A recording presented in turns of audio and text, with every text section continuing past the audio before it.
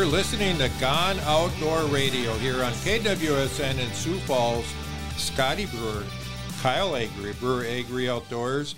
And we're going to talk ice fishing. It's that time of year where we need to do a lot of ice fishing talk. A lot of people are excited about getting out on the ice. A lot of people have been on the ice. So we're going to chat with Tanner Arndt of Artie's Bait and Tackle. Artie's Bait and Tackle is an institution in the Big Stone area. And if you need any information, they're the place that we talk to, and we recommend that they be the place that you talk to too. How you doing, Tanner? I'm doing good. You guys? We're doing well. So how did the lake? I haven't heard any ice reports as far as how the lake froze up, and what the current conditions are at. How did it freeze up? Did it freeze up nice solid sheet ice? Yeah, not too bad. You know, when it froze up, it was a little windy, so we did have a few pockets that kind of stayed open, a day or two later. Really what we're looking at right now, of course, it's not always 100% consistent, but the main sheet ice right now is going to be sitting in that 7 to 9 inch range. So we're sitting in pretty good shape right now, but we did have a few spots kind of south of the islands that the geese kept open, of course. You know, those are probably sitting in that 4 or 5 inch range. But really it froze up pretty good, pretty smooth. We had some warm weather after it froze, so it kind of slicked off the top. So it should be a nice smooth ride out there this year, not too bumpy, but we're sitting in pretty good shape, just obviously got to keep it cold here now, and we'll be off and running here. So that sounds great. And obviously when you've got some of those areas that are a little bit shallower than others, that just emphasizes the point that we have to be careful as we're venturing out, especially this time of the year, because those inconsistencies are, they're out there. We just want to avoid those areas. What about access points, Tanner? What are we looking at for access points onto the lake? Yeah, there's quite a few, and right now a lot of them are usable without any snow or anything like that. Too bad. So we got, there's, like I say, numerous accesses that go up and down the lake, and for walking out, you can pretty much pick any one of them. Once we get going in the season here, we'll have certain ones and stuff that we're plowing out of. But, one of the main ones right now guys are using is just 4 miles north of Towns, County Road 68. It's just a public ramp. But sets up pretty well for this early ice stuff too. So let's talk a little bit about it. You alluded to it, the plowed roads that you guys make. Are those open to the public? Do people got to pay a little bit to get on? How do they get a map? Because I know you guys put out in a pretty extensive group of roads out there. For our listeners that may be thinking of coming up there, how can they find out more information on the road system once you get started on it? Yeah, for sure.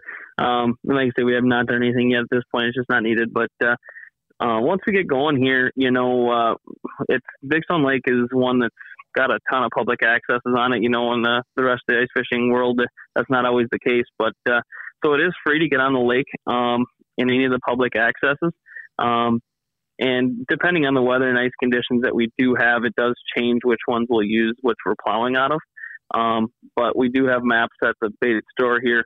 And when you're coming out, you can stop in and we'll show you where the plowed roads and stuff are at. But, we keep roads plowed out of the public access. It's free to use. We just have a donation box at the bait shop. So when you swing in, like I say, we can show you where to go and where the better ice is and where the roads are plowed. So hopefully we get a year where we don't have to do as much plowing, but, it seems as if you're in Minnesota in the winter, you kind of get snow. So. Oh, yeah.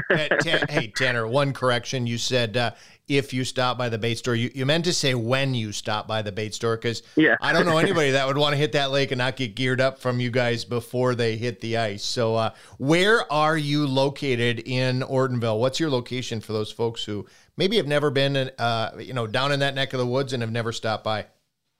Yeah, so we're right in Ortonville, which is on the south end of Big Stone Lake.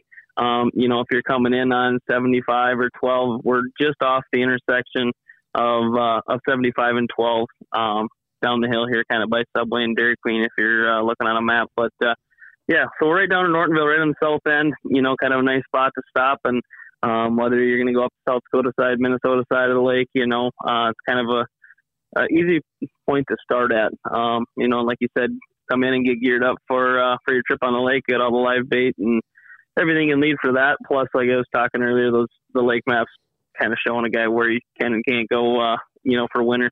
And like I say, even once you get good ice here in a couple of weeks, you're going to want to definitely be paying attention, just because it's never consistent out there 100%. So, hey, Tanner, I want to jump back to something else you said about plowing the roads, and you have a donation bucket at the store. And I would highly recommend to all of our listeners, no matter where you fish, whether it's Big Stone, anywhere, if you're driving on, if you're using the access that has a plowed road, and you're using that to get to your ice castle, to your fishing spots or whatever, hunt down the guy that's doing that and give him a little bit of gas money. It takes a lot of work and a lot of gas to keep those roads open all winter long. Sometimes they're out plowing every day. And a lot of people just go out and use it, and that's fine. But if you can pay back a little bit, you might be able to make sure you have those roads next time. Yeah, you know, and it really only takes one time where you don't have a road and you try to go out and get stuck to make a guy realize how valuable that is. But yeah, like you say, people don't realize what it takes to keep the roads open, the gas, you know, the maintenance on all the equipment that's keeping the roads open, and just the time spent doing it. So definitely, whether it's here or wherever, like I say, those roads don't just make themselves. So, you know, if you can throw a little bit the direction of the guy doing it, that's definitely a plus. And, you know, then the roads will probably be there when you do want them for the years to come. So this is on a river system, and water levels fluctuate a lot. How were last year water levels were, you know, they moved around so darn much. They were really low, then they're up higher. What was the water level at freeze up, and will that change fish locations for anybody that's going out there that's likes to go fish Big Stone? Will that location change at all because of what the water levels were at freeze up? Yeah, so, you know, we're fairly close to what standard winter pool is out here. You know, we fluctuate about a foot from summer to winter. But the summer stuff, we were down about a foot, but that basically what ended up happening is the lake didn't have to drain anything come winter. So we're maybe just a little bit low. You know, you're not going to really notice a lot when you get to the lake in terms of that fish location, that kind of stuff. Should be pretty similar to what it's been in the past. The only thing is we've noticed already there's a lot of crystal clear water out here. And generally speaking, that just pushes those fish, you know, a little deeper into the basin. So that's about the only thing I've really seen in terms of water quality or level that's, you know, going to change anything. But other than that, lake's fairly normal right now and in pretty good shape. So we got about a minute left.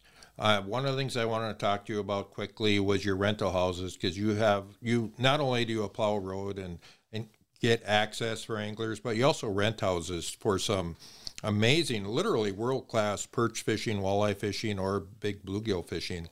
Tell us a little bit about those houses that you're renting. Yeah, for sure. So we got 14 of the ice castles that we run out as sleepers. Those are 4-bed sleepers. And then we have two-man houses and 2 4-man day houses. But yeah, we're, you know, getting them all set up right now. But basically are focusing on the perch and panfish. Even a little bit we've seen fishing this year already. Those bluegills and crappies are definitely making their presence known too. So we've seen some really good fishing over the last summer and fall again. So we're really looking forward to this winter. But like I say, we got a bunch of houses. We're getting ready to go. Our weekends are pretty well booked up for the year, but there are some weekday openings yet if a guy was still looking. But, you know, it's going to be a good year. Like I say, if we can get some good ice and get out there, and we're definitely looking forward to it. How do people get a hold of you, Tanner?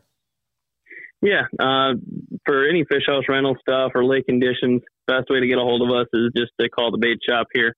The phone number for that's 320-839-2480. Otherwise, all winter long, we will have lake updates and stuff like that on our Facebook page.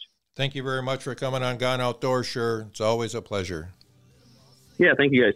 All right, that's Tanner Arndt of Artie's Bait and Tackle on Big Stone Lake. Stick around. We'll be back with more outdoor talk, ice fishing talk, after this break.